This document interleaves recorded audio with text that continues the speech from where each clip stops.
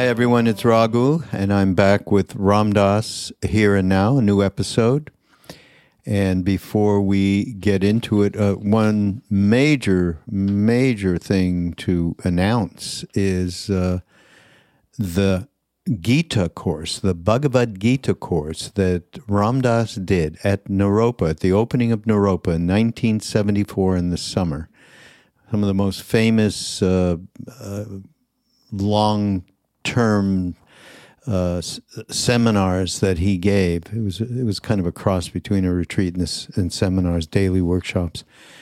And it is just stupendously great. So we decided to make it available in a form that would potentially help all of us with a little bit more balance in the day-to-day. So it's 6 weeks, and there's a suggested donation, but nobody is turned away. That's the way Love Serve Remember does things.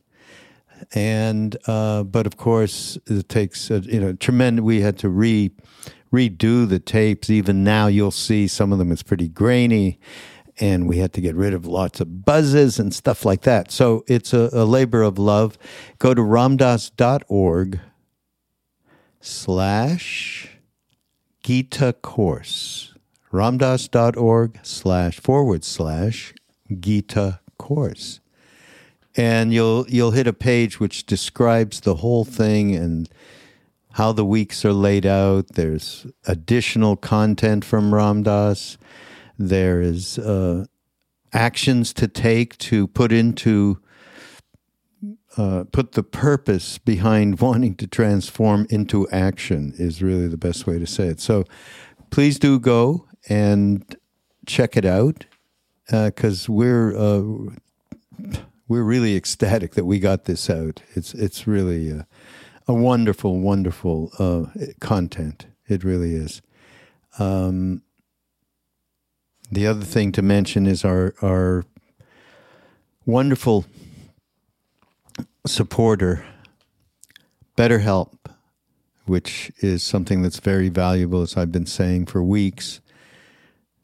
Allowing people to be able to find someone to talk to about so many things that we have anxiety about, particularly. I did a podcast with Ellen Vora around anxiety just in the last week or two. It's up on Mindrolling. Not pretty good point of view she has. Pretty great perspective and some wise stuff as well around this, having to do with body and mind. So betterhelp.com, go there, and they will help find a therapist to work with. So that's it. That's it for the announcements. Anyhow, so this actually comes from Naropa, this podcast. It's a Q&A from Naropa. And it's part of the deeper dive that we give as bonus to like Q&As like this, to the actual substantive talks that Ram Dass gave, and really took the deepest nature of the Gita and put it in context for us modern Westerners to be able to utilize it to move forward on a day-to-day basis, meaning moving forward, meaning not living from the habitual patterns and neurotic stuff that we tend to adhere to in our day-to-day life.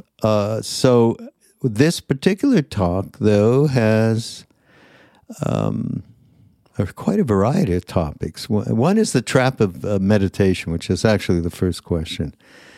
And I think those of you who have listened to Ram Dass before are quite aware of how he put a lot of emphasis on all methods are traps, and they only work once they completely disintegrate. In other words, and probably the best example, of course, is the bhakti path, which is subject and object, devotion and worship. In our case, we were introduced to Hanuman in India, and we didn't know from nothing. And honestly, I've said this before, not much into stone statues. But somehow, through meeting Neem Karoli Baba, there was a gravitation towards that. But ultimately, that has to blow up. And what I mean by when I say blow up, I mean where you actually merge that which you are worshiping, you merge with that because you have experienced it within yourself, and then it becomes another level. Now, I can't describe that level, but I did feel it 100% when we were with Neem Karoli Baba. And that was an amazing thing. So I do understand, how much Ram Dass gets into. Ultimately, it's not about the attachment, for instance, to meditation. And Trungpa Rinpoche, who Naropa opened up, the Institute opened that summer that he started, and Ram Dass was one of the first major teachers to teach there. And he has a book called Spiritual Materialism that really gets at the fabric of how to relate with practice, meditation, and other. So that's quite a great subject that Ram Dass responded to. There's one on Dharma and advertising. It's interesting. Dealing with loneliness, which is a subject that is so prevalent now, isn't it? There's so much.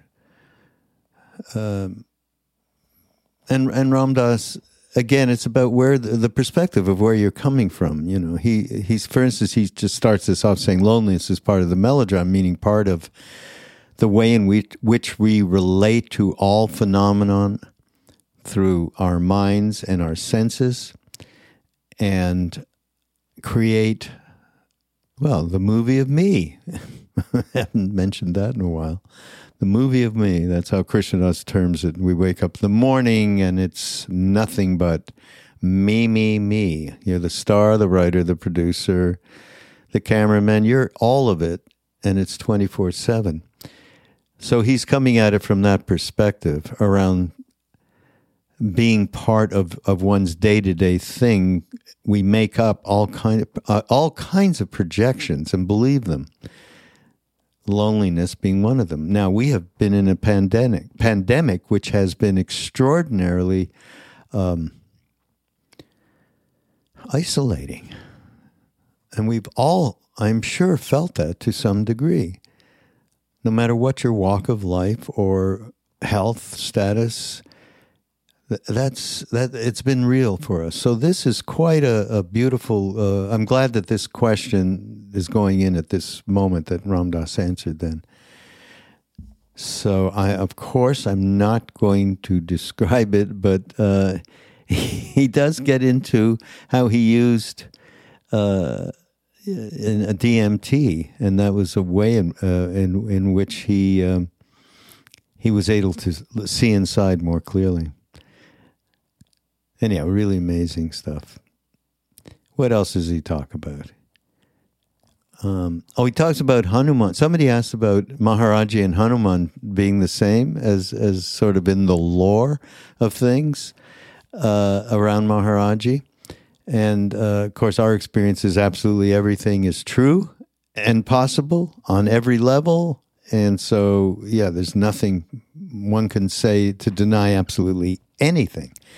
So it's a great talk around, or just some comments back around Maharaji and Hanuman. And of course, the first things that when we were there that Maharaji said, some of the first things when I first came, he used to say, Hanuman, the monkey god, and Christ are the same. Are the same. And he would instill that. And then we started to find out, well, who is this monkey? And that was quite an experience as well. What else is so great here?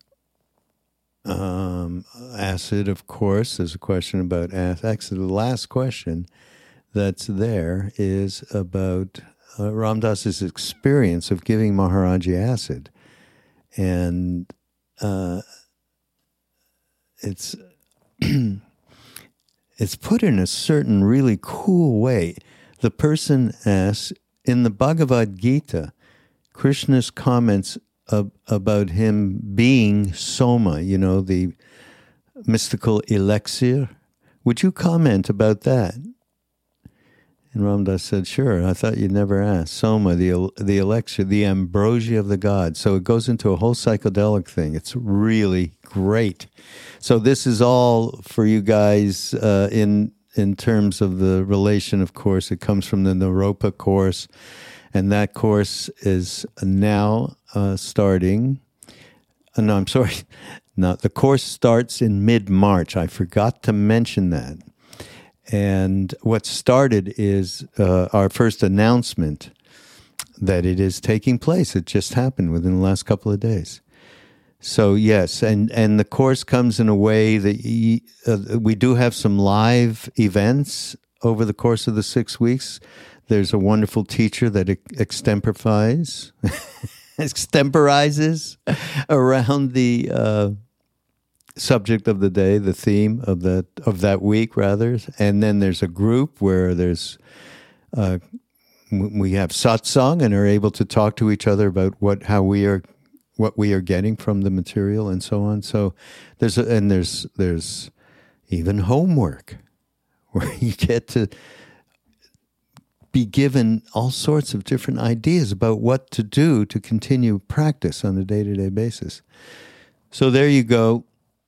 This is wonderful from Naropa, this talk from Ram Dass, Q&A, and we shall see you next week. Well, we're doing these more often, aren't we? So, but we'll see you sooner than later. This is Ram Dass, Here and Now, on the Be Here Now Network. Go to BeHereNowNetwork.com. See ya. I did say today we would have questions, and today we will have questions for the first time in a week and a half.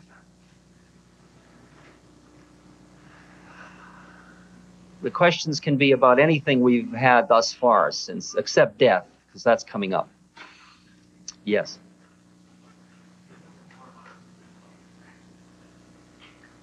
Would I speak a bit more about what I mean about the trap of meditation?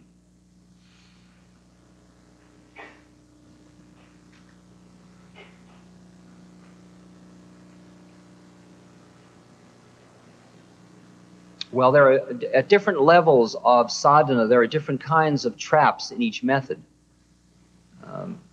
For example, in bhakti or devotional yoga, there is the trap of getting caught in this dualistic love of God where it's so, you put yourself down and put that up and you just keep that dualism and you're always looking for God, and that's lower bhakti. The higher bhakti that the Gita talks about is where you have recognized you're coming into the Brahman, that nirvanic space.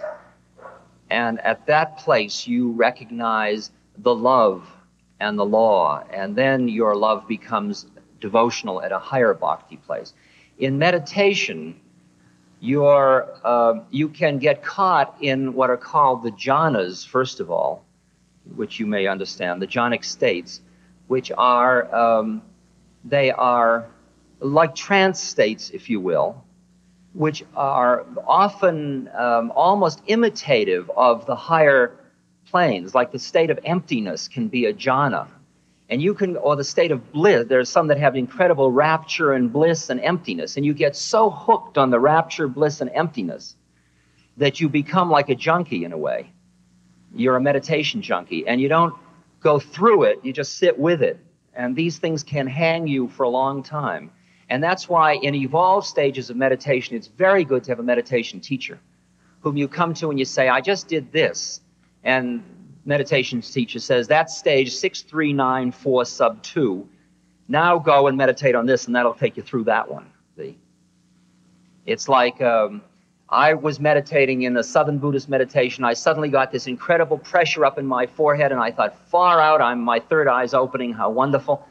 And I went to my teacher, and I said, I have this tremendous pressure, and I thought him to say, oh, great, you are as great as I thought you were, you know.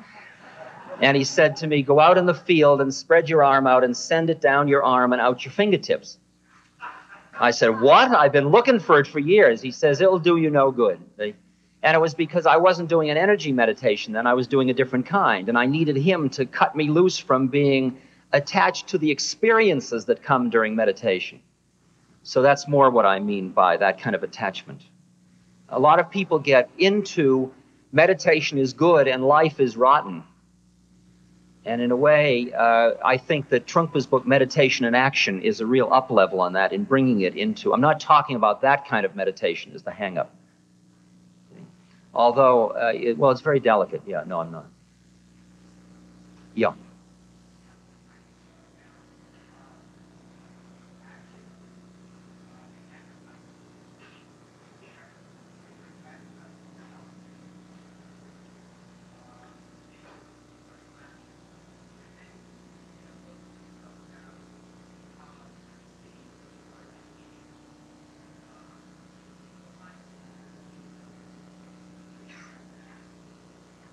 The question about conscious use of vehicles in society and like take advertising, which is what Richard asked me to take.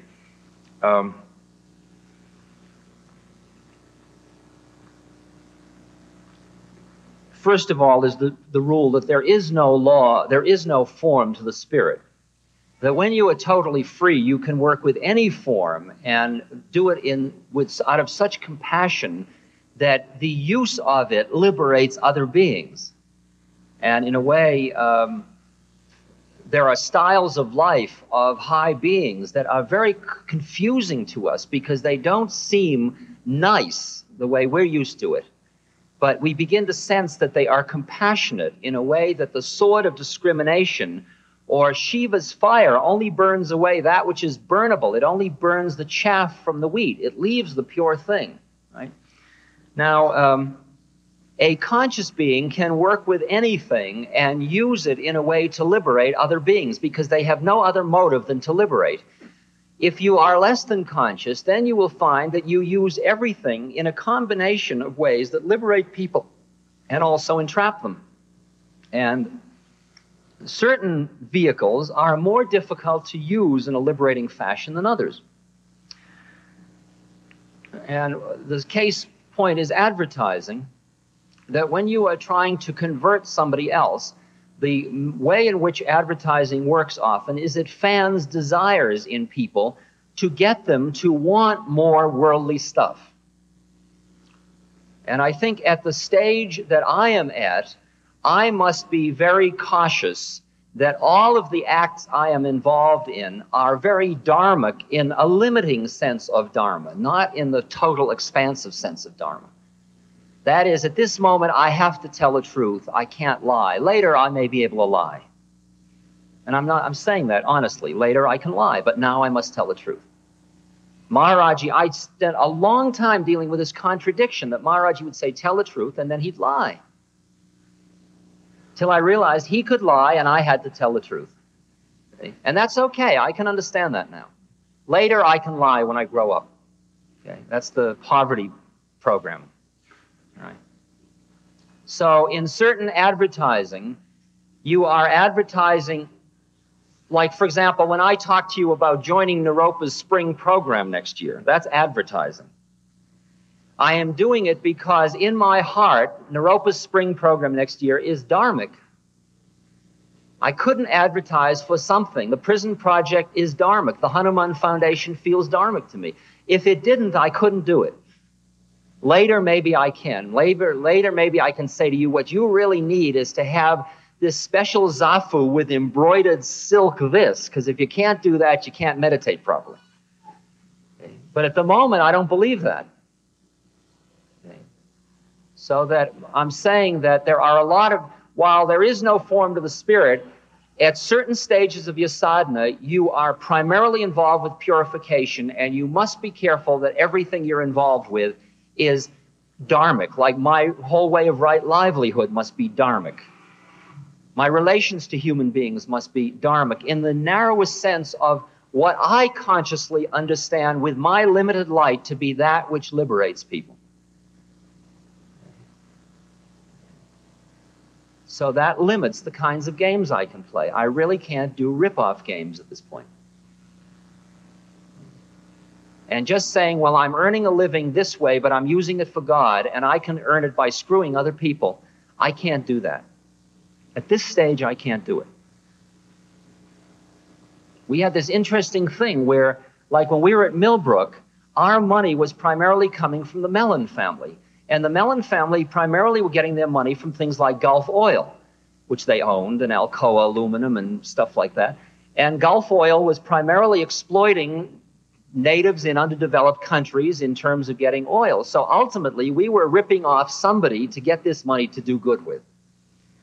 Now, I can say, well, we were using it for good and therefore transmuting the energy. And that's a nice model, and I think one does the best one can with where one's at. You don't say, I won't touch it because it's dirty money.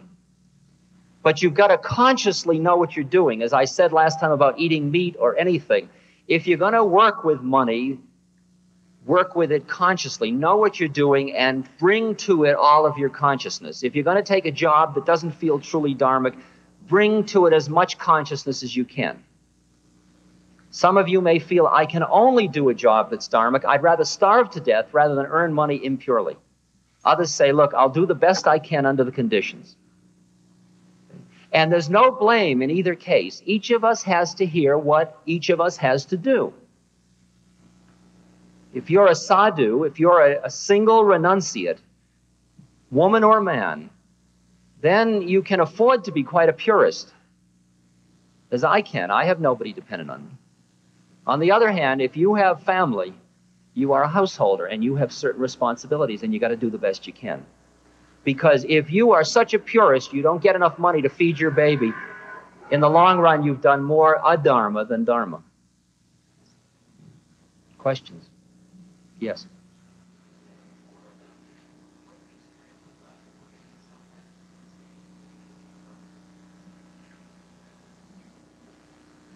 Could I say a little more about the experience of looking at someone and seeing that it's yourself? I put in the manual a thing called satsang collaboration, which we ended up not doing as a group thing because it was a little too complicated at this level of the game.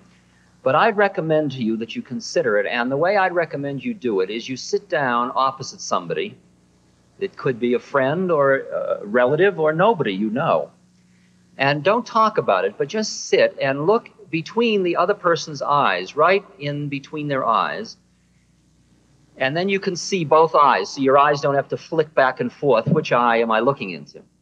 Don't do it as a social thing. Just sit with one another, looking at your eyes, and make the eyes the focus point of about a 40-minute meditation. Set a timer, and then just sit there. And then let it all happen to you. Let you see all the other things in the other person. Let you experience the feelings you have as you're being looked at by another person. Just keep looking and looking and looking, and pretty soon you will start to see the face around the eyes changing, and sometimes it'll become incredibly horrible and sometimes incredibly beautiful. Don't let it do anything. Don't let it suck you in. Just stay right with the eyes and just say, and this too, and this too, because you have to look at your 10,000 horrible visions and your 10,000 beautiful visions and let them go by too. And you just keep looking, and pretty soon all of the stuff of it all starts to become ground rather than figure, and you begin to see deeper and deeper and deeper until you're just looking at another being looking back at you. Right? And my suggestion to you is that the best way you can understand about this is to sit down and do it. It's something that can be experienced. It is the place where individual differences look like background and not figure anymore.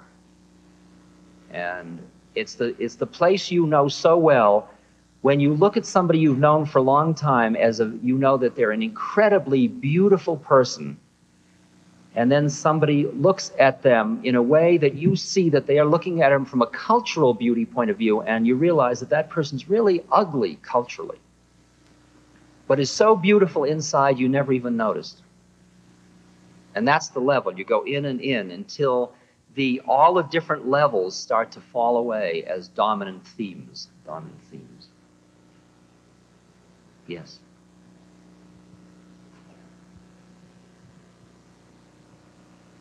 A little bit more about aloneness and loneliness. Well, loneliness is part of the melodrama. Like you're alone and everybody's left you, and you're in your room and nobody cares, you're unloved, and you're full of self-pity, and you're sitting there and you're lonely. And to the extent that you have any centering or meditative position left, or any kind of connection, there is that little cosmic humor voice in you says, boy, is this terrible. Oh, look at this self-pity. You could cut it with a knife. Am I lonely? And there is a connoisseur in you that is appreciating the essence of loneliness, the kind of intense quality of the suffering. And as you sit quieter with that, or with any of your emotional states, you begin to experience a peace right in the midst of the melodrama. And that peace is a peace in which you feel totally quiet. It is not a social sense. Now, let me explain something about the aloneness part of it. I used to shoot DMT a lot, dimethyltryptamine. Some of you smoked it, but in the old days, we used to take it intramuscularly. And it was known as the businessman special. It was a 30-minute LSD high. You go up and 30 minutes later, you come down. So I used to take it all the time before lectures or things so I could clear my head. And I remember once I took it, I was going to do the David Susskind show, and I shot up with DMT in a New York apartment, and the first thing I experienced was that I was out on the desert, and I was a whirling dervish. And I started to whirl faster and faster and faster. And I started to whirl up into the sky, and I suddenly looked down, and there was my body on the desert. And I kept whirling up, and it was cloudy, and I whirled through the layer of clouds. Now, I, at the time, had a plane, and I was a pilot, so I tended to have pilot imagery a lot. And I whirled up through the clouds, and I came out into where the sun is. Those of you that have flown, you know, you fly up through the clouds of the smog in Los Angeles, and suddenly there's the sun. It's been there all the time. And I flew up till it was really clear. It was more like nighttime, but it was a luminous blue quality. And I flipped up through, and I was like a little point of light. And I looked out, and way out in the distance, there were these other little flicks of light coming up. And I recognized those were the Himalayas. And then I saw little flicks there, and that was San Francisco. And I saw these little flicks coming through, and we could look across at one another and recognize one another. And after a period of time, we went back down through the smog and back down into the world again. Now, it turns out that what we all are starting to have is a satsang, or a community of the spirit, or a community of consciousness that is not in time and space. But we are so habituated to thinking of relationships with people in time and space that we keep running through old dramas even though we've used them up. So that you get this experience where somebody goes away from you and you say, oh, I'll miss you, and you go through a whole melodrama of goodbye, I'll miss you, it's horrible you're leaving. And yet, a few minutes later, you're fully involved in what you're doing right now.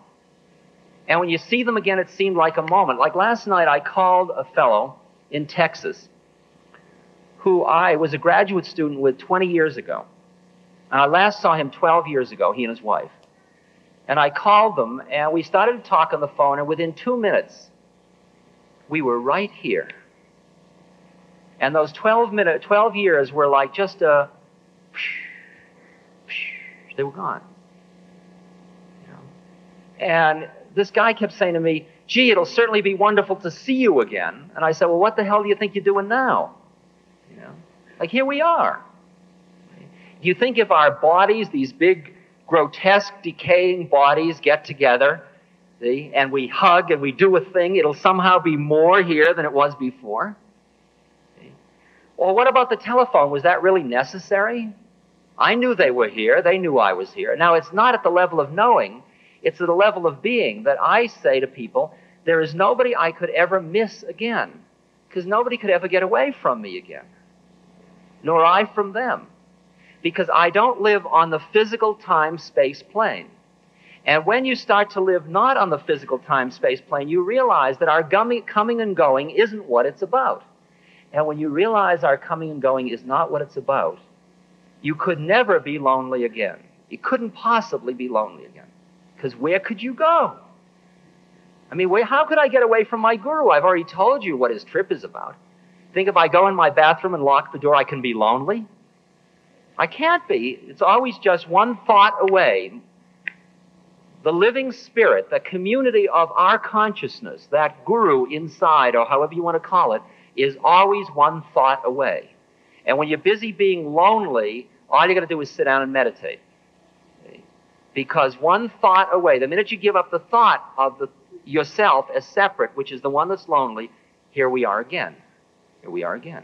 And when you are in the here we are again, there is a place where you tune your microscope, where there's another being and another being and another being just like me, but if you tune it once more, there is only one of it.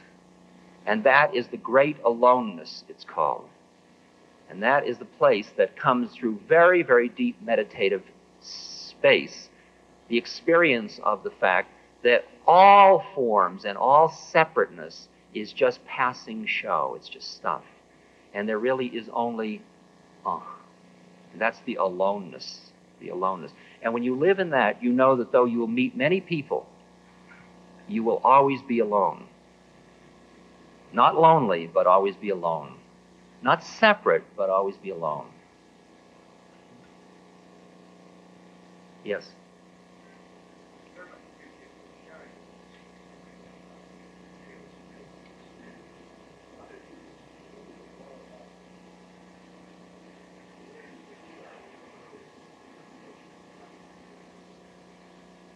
More about what the...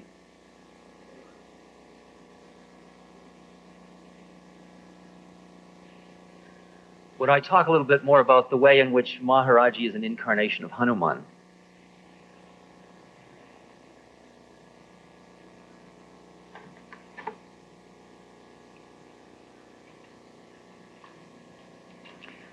We get a little freaked because Hanuman was a monkey, and we have all these associations about monkeys. But as Maharaji said, Hanuman and Christ were the same. They just came at different times and they played different roles, so they took on different forms. And such beings often can reincarnate. This is what we're really...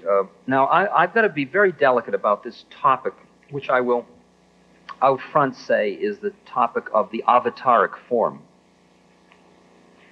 And rather than get all complicated about judgment of who's what, let me say this, that it is entirely possible, in fact, it does happen, that some beings are born onto this physical plane into an illusion which is very thin, and in the course of this, their final lifetime, they clear away the illusion and they are left there as a free being available to serve others as a statement of the Dharma. That's one type of being that becomes, quote, the guru or the realized being. There is another kind of being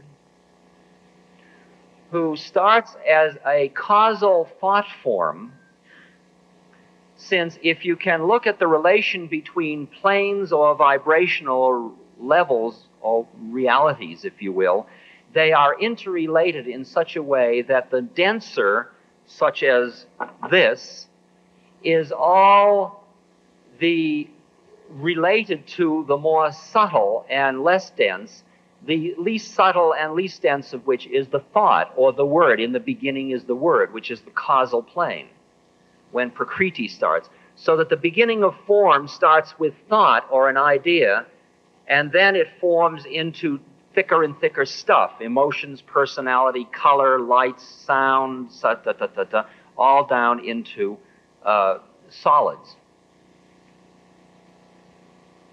It is entirely conceivable, in fact it does happen, that beings who are in the realm of thought forms, then with the perception of the needs on the physical plane, will then take a manifestation on the physical plane.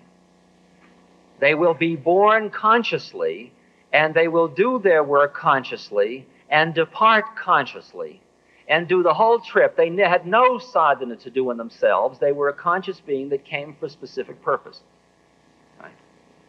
And these beings come from different planes, and there are lower level ones and higher level ones. And then there is the conceivability that behind all of forms there is the One, and the One manifests on the physical plane as well as being the One. That is the final avataric form. That's what Krishna is in the Gita.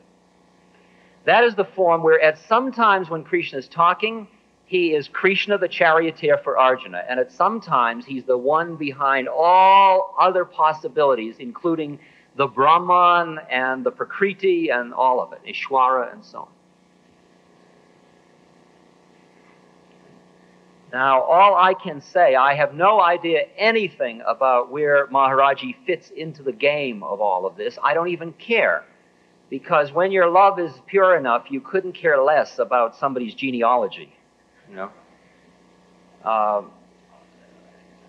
At the same time, there have been enough clues, although Maharaji was very obtuse about his history, there are enough clues to suggest that his link to Hanuman was more than one of respect, right?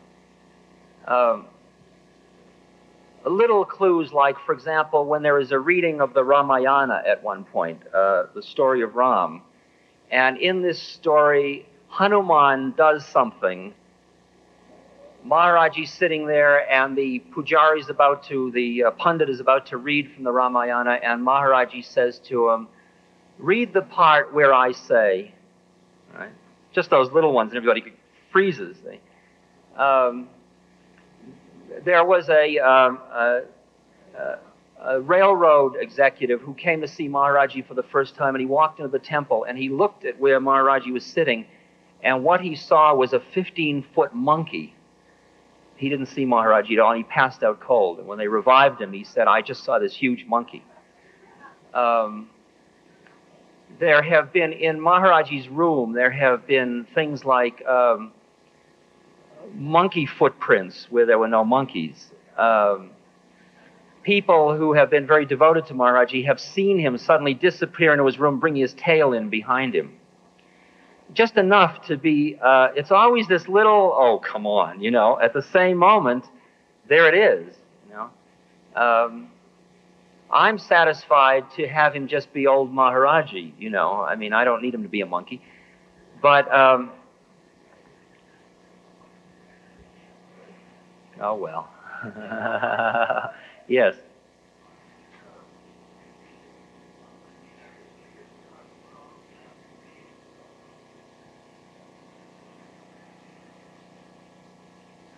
In the Bhagavad Gita, Krishna comments about him being Soma. Would you comment about that? Why, yes. I would love to, now that you've asked. I thought you'd never ask.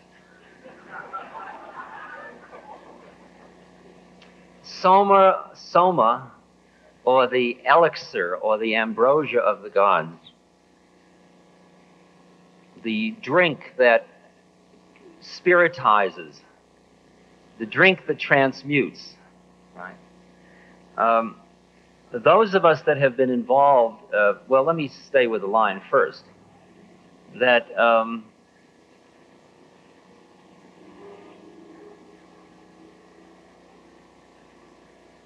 well, let me tell you the story. as some of you know, when I went to India the first time, you've read about it and Be Here Now, my guru asked me, I was carrying LSD, and I was wondering what it was, and Maharaji said, let me see what you got, let me see the medicine. And he proceeded to take 900 micrograms, 3 caps, and nothing happened. And I came back to America, and I wrote about it and told about it, but inside me was this gnawing little wonder. Do you suppose through hypnotic suggestion, or because I was so flipped out in those days, or whatever, that he took the 3 pills and he threw them over his head, and he didn't really take them, and he was just putting me on? So when I went to India in 1970, I got called up before Maharaji one day, and he said to me, did you give me some medicine last time you were in India? Yes, Maharaji. Did I take it? Well, I think so. He said, what happened? I said, nothing. Oh, Jiao, go away. So I went away. Next morning he calls me up, he says, you got any more of that medicine? Yeah. Bring it. So I brought it, and I had 5 pills, one of which was broken. So he took the 4 that weren't broken, which was now 1,200 micrograms. And he took each one, and he stuck it on his tongue.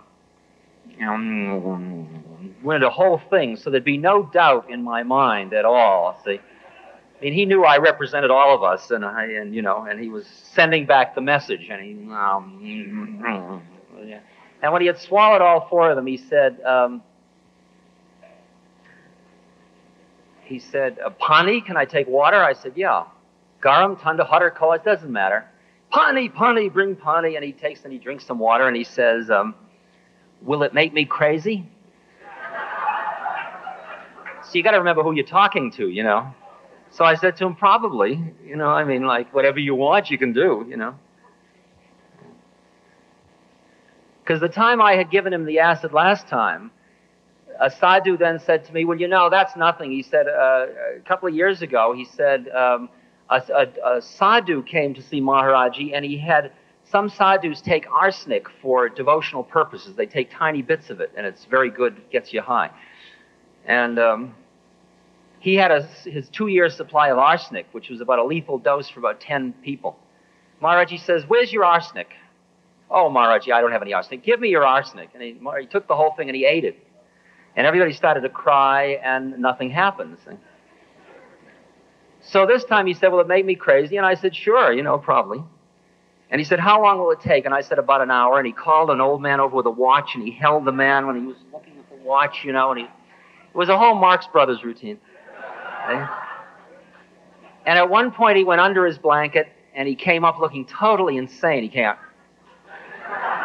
and he was just like incredibly crazy looking. And he sucked me in again, see, and I thought, oh, God, what have I done? He didn't take it last time, and he knows I knew that because he's a mind reader. He's a good mind reader, so he's figuring he better do it this time, and he didn't know what he was getting in for, and he's gone crazy, and I'm going to have all this on my head. I've made this wonderful old man insane, and, he was just playing with me all the time, At the end of an hour, he looks at the watch, he points to the watch, he looks at me, he says, well, what do you think? I said, well, I guess it's not going to work. He says, you got anything stronger? I said, no, Maharaji. He says, well, he said, these were known about long ago in the Kulu Valley. And he said, but he said, most of that knowledge about these has been lost now. They don't know anything about this anymore. Yogis don't know about it. Most yogis would be afraid to take this, he said. And then he gave me a long list of all the yogis who'd be afraid to take it. And then he said, it was used then, he said, and if you notice in Raja Yoga, in Patanjali's Ashtanga Yoga, there is reference to the use of these kinds of chemicals for altering consciousness. Then Maharaji says, but it's not the ultimate samadhi. Not the ultimate samadhi. Now, later on, we asked him, Maharaji, is it all right to use chemicals? Should we? Or what should we do about it? And he said,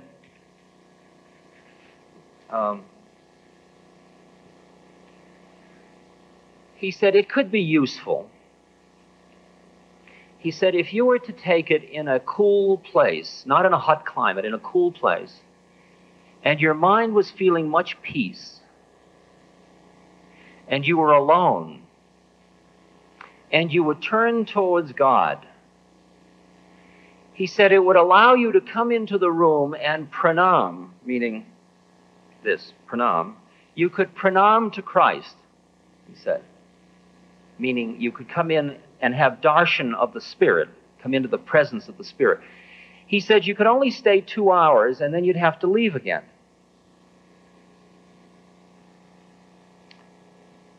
He said, it would be better to become Christ than to just pranam to him. But that medicine won't do that for you. But he said it will strengthen your faith, because even to visit a holy man for a few hours strengthens faith.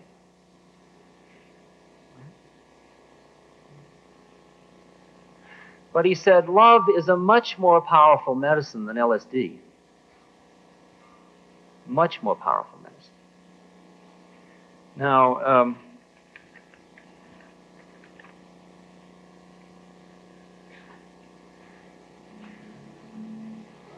my strategy regarding, as you know, Gordon Wasson, for example, Gordon Wasson was a mycologist. He married a Russian mushroom collector. He was the vice president of the Morgan Guaranty Trust Company in New York. And then he got interested in the mushrooms, which in Mexico are known as tiananactil, the flesh of the gods. And they are the psilocybe mushroom and a few other varieties that bring about altered consciousness. And he retired as vice president of the Morgan Guaranty Trust, and he went around the world studying these mushrooms and the mushroom stones. And he has found mushroom stones, these stones that are shaped as mushrooms, connected with religions, very, very ancient religions throughout the world.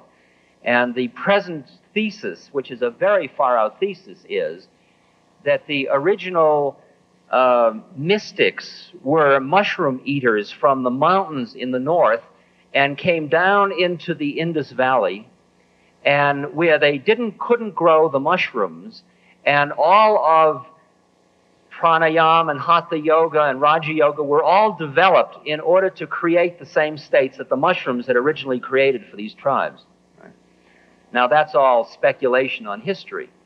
But I don't think there's any doubt now that the soma or the medicines that were taken in the Eleusinian rites among the Greeks and so on were all part of ways of altering consciousness through better living through chemistry.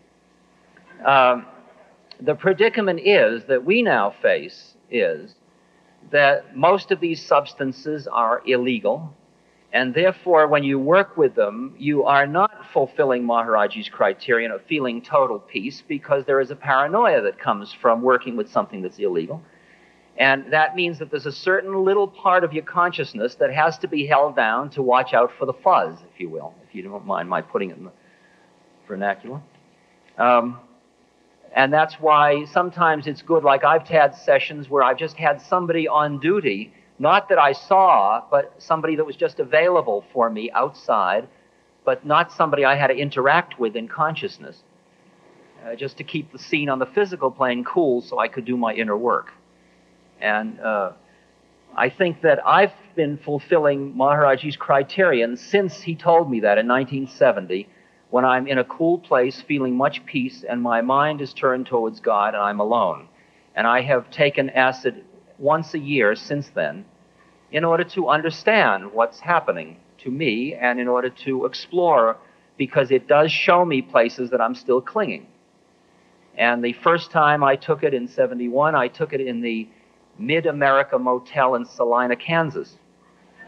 I was feeling much peace. I was alone. My mind was turned towards God. And in that session, I had the darshan of Maharaji. He came to me at the motel, and he then manifested in the exact way that the 11th chapter of the Bhagavad Gita is written. so that I was up against the wall in total panic because the room was filled with the entire universe.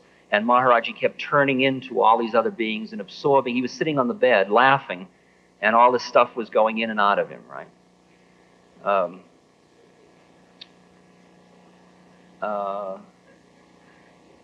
And that happened to me in relation to this thing. It's very interesting because what I've said the Gita talks about is that you come to Brahman and then you know the Purushatma.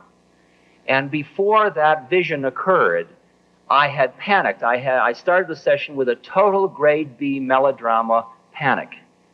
A bad trip, it's called. And I was about to run naked out of the motel room to the manager and say, "You've got to help me, I'm going to die."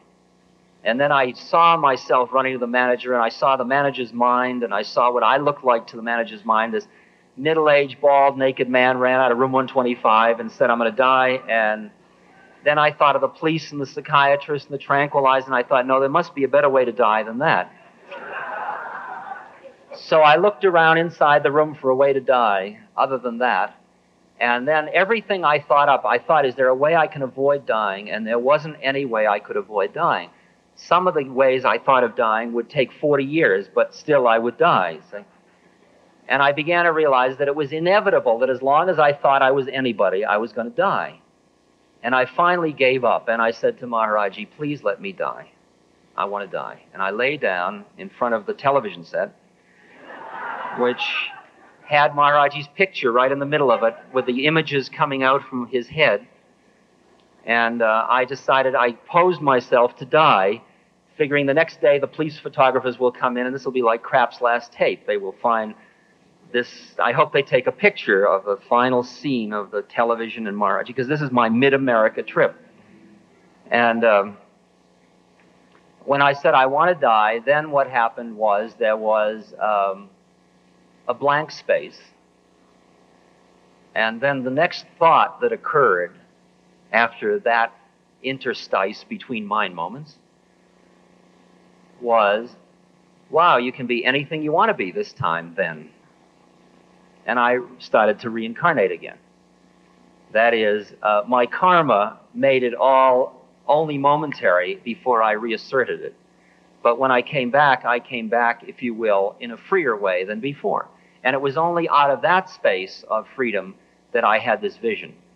Now, my statement to people about psychedelics, since I've raised the topic, I must say this, is that the strategy we have recommended to the government for a number of years, and we continue to recommend, is that the reasonable thing to do about things that alter human consciousness is to educate people, not police them. And you can license them and educate them. You don't prohibit stuff. And you respect other beings' rights to alter their own consciousness. And I respect your rights to hear all this stuff. And I would never, ever tell anybody to alter their consciousness this way or that. I don't tell people to meditate unless they ask me, should I do this? And then I say, study and understand it, and then I will tell you something. That's a different place. But I don't say everybody should take acid or turn on with grass or anything. The predicament is that various psychedelics are different strengths. And some are so mild, for example, most marijuana, that all it does is exacerbate the paranoia you're already in. So you just get more paranoid than you were before.